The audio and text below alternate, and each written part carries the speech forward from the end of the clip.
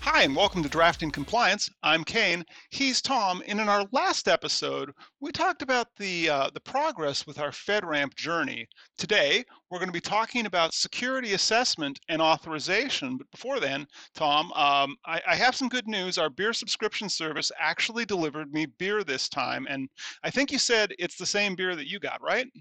Correct. We are back on track at least for 1 month with our beer subscription service. So that's a good thing. And I hope It that we is. we find that it happens month after month going forward. Well, I mean, they sent me 6 beers, so I kind of look at that as 6 months worth of content, but or 3 months worth of content. But what are we drinking today, Tom? What are we cracking open? Today we are drinking Deschutes Brewery's Farm Fresh Mango IPA. Looks like that, and it looks a lot like Fresh Squeezed. If you're familiar with Deschutes Brewery, but um, this is out of Bend, Oregon, so this is right in your neighborhood. But Yeah, this is I've one of been the there. bigger, one of the bigger, we'll call it craft breweries. All But right. I've never had this cane, so I'm excited to try it. I will say farm. Anything that has the word farm in it generally means that it's going to be a little less, um, I would say, hoppy and or carbonated. But we'll see what this one is Okay. like. Well, I mean, I like that this is a comparable, unlike last episode where I had the enormous beer can and you had the reasonable size. So I think We're I can fit this same whole thing in size. my glass, right? That's Yep. kind of nice. I'm noticing a distinct fruit theme here as well, Tom. Is this a thing in beer where fruits are just popular? Is this seasonal at all? It is. It's both popular and I would say more popular during the warm up across the nation. But Okay. I will confess that fruit beer is typically not my favorite kind of beer, but I have had a few that are very good. So anybody in the Midwest who's had Mango Cart, that's a very good one. So I'm excited. This one might scratch that itch for me as well. All right. Well, we'll see how it goes. It's a spring beer, is what I'm hearing, as opposed to a winter beer. Maybe I'll hear less about winter fireplaces and sweaters Yeah. from. Oh boy, that smells like mango right off the nose. They are not Mm. lying. Yeah, very mangoey. Like that just filled up my office with mango. Getting better at this, I think. It's a bit cloudy. Mm, This mm, has an Oh, enormous head on it. I pour it. well, skills, Tom. Look, see, I got mine to fill, to fit. Yeah, I'm okay with that. I'm more experienced in the art of the nose on it anyway. So I can't see through this one, but it's not it's as dark as definitely the hazy, but yeah, browner. it's a honey Yeah. color. Mm. Boy, it's fruity. Yeah, I can tell you it smells of mango. I'm gonna get my nose in there and see if it smells of literally anything else other than mango. Beer, mango and beer. Getting a beer nose off this, but mostly like mango, like prominent. I use this Yeah, lip like balm very from Burt's ripe Bees, and mango. it pretty much smells the same way. All right, I'm gonna give it a go. Yeah, same, same.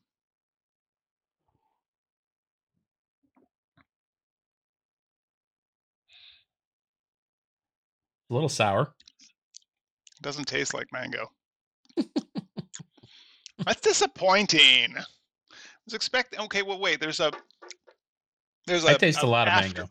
there's an aftertaste of mango. So on the tip of my tongue, on the front part of my tongue, and I hope this is not a beer that coats your tongue like literally every other beer we've had on the show so far. It feels like on the front half of my tongue, there's definitely like beer taste, but back towards the back side of my mouth, there's Okay. definitely mango. Yeah.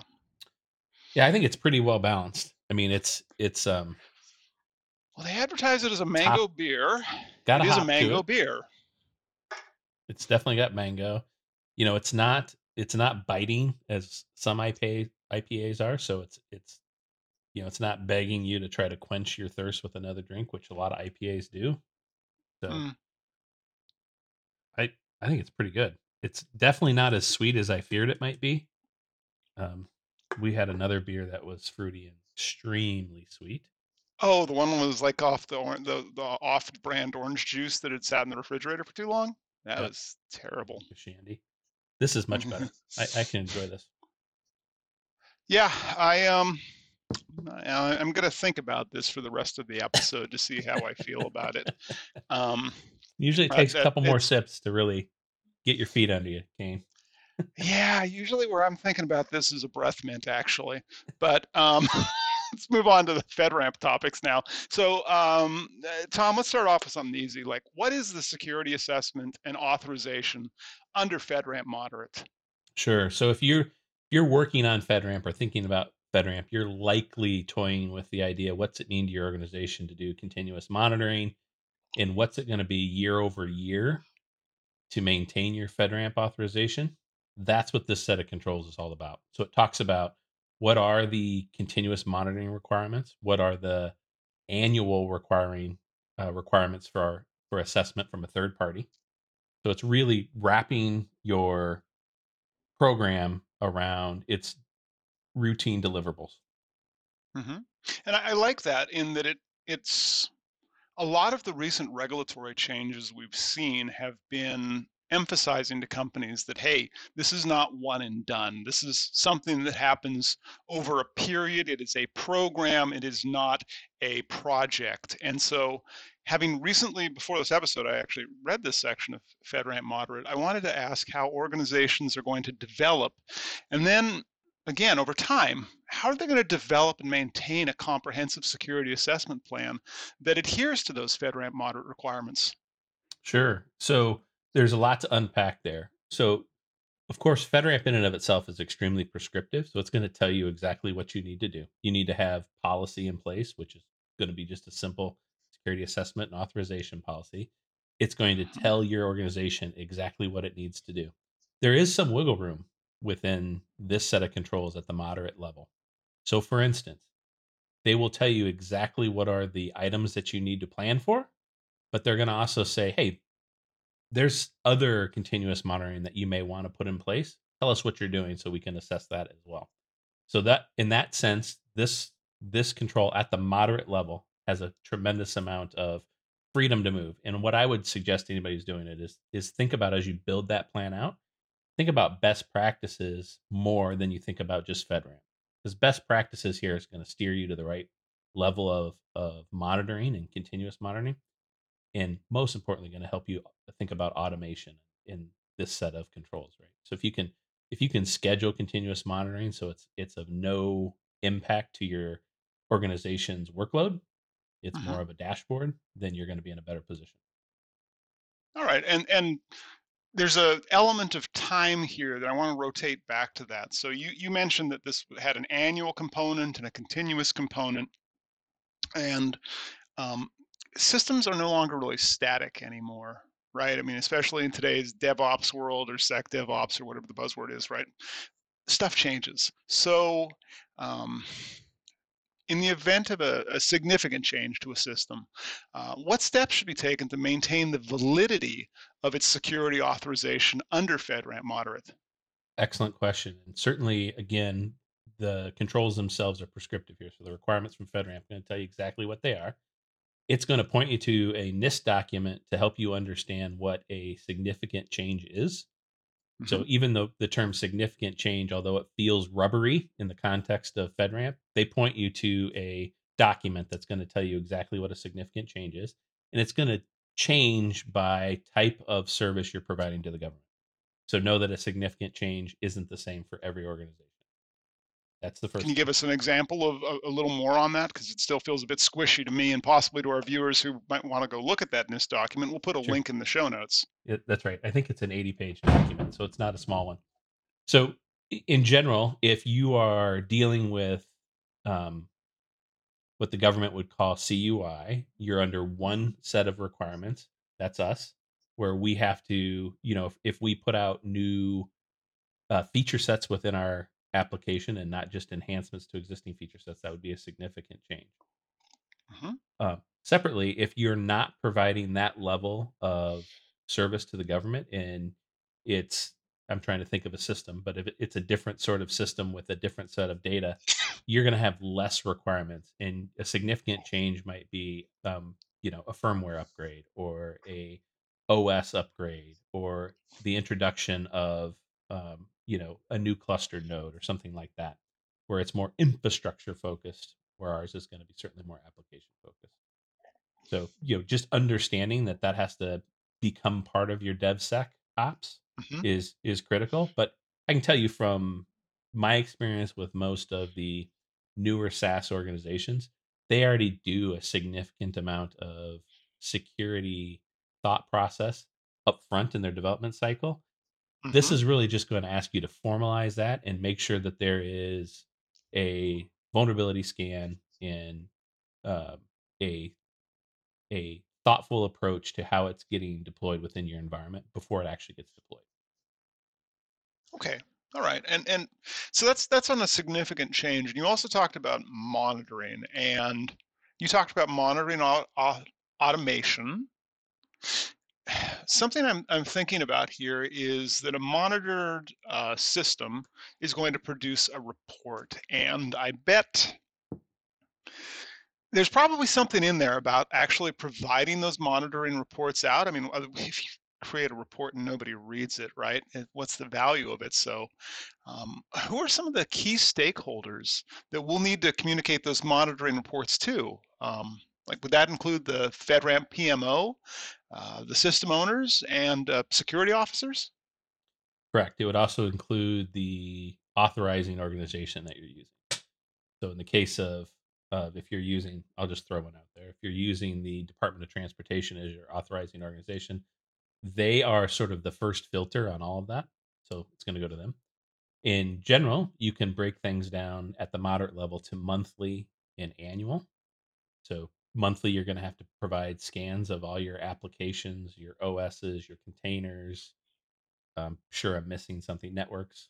Um, you're gonna have to provide that on a monthly basis, and you're gonna have to provide an external vulnerability scan on a monthly basis.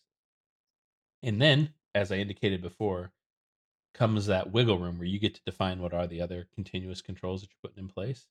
And I can tell you from talking with other folks in the FedRAMP world, you don't have the option of just providing nothing there. So they want to make sure that you are looking at your infrastructure from a critical eye of a system owner, and you're saying what is important here to make sure it doesn't get compromised. What they didn't want to do is uh, put in place a shim that doesn't necessarily fit every organization that's out there. That's why that wiggle room is in there. Okay. And just on wiggle room as well. So you talked a little bit about frequency there. Um, what are the other key considerations for determining the appropriate frequency of a security control assessment so that organizations can be continuously compliant with FedRAMP moderate? Sure, it's extremely prescriptive on the ones that you have to do. So as I Mhm. indicated, there's monthly and annual. The annual is generally you're establishing a relationship with a third party. It's a 3PAO. They're an accredited Mhm. FedRAMP authorized assessor, and they're going to come in and annually do an assessment. And their purview is really up to them to help define. They can look at your controls as a whole or a subset of your controls. The reality is they're going to look really closely at what you are and are not looking at from a continuous compliance perspective, and they're likely going to ask you to mature that year over year. So that's something you need to look at and be ready for. Mhm. In terms of frequency, you get to determine on the ones that you are driving towards the continuous monitoring points of interest that you define. But I'm going to tell you, this world in general is moving towards a continuous monitoring modality. So anywhere you can automate that and you can make it so that frequency can be as often as every hour or 20 minutes if it's not intrusive. Uh-huh. You're gonna be in a better position. You're gonna feel more comfortable, and certainly your auditors are gonna look at that as a best practice. Yeah, I think being able to demonstrate continuous compliance certainly helps in a lot of ways, both from a security perspective in just getting that level of visibility plumbed into the environment, as well as a compliance perspective. I'll give you Uh, one. I'll give you one example, Kane, sure. of what we're doing. So we of course use Hyperproof as our platform. We're pulling the encryption levels on all our containers, so we know all of our storage platforms what they're being encrypted at.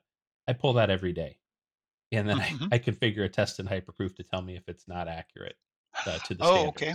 So Right. that's continuous compliance. I know through the dashboard if that ever fails that I'm going to get a ticket kicked off and that work will go to the appropriate person. Otherwise, I know if that's green, I'm healthy and that control is working as planned.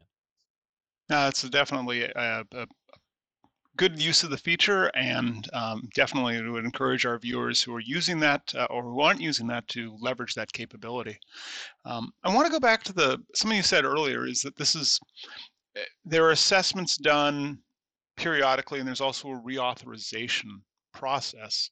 Um, so let's talk a little bit about how organizations prepare for and then manage the reauthorization process with FedRAMP to maintain their compliance over time. Sure.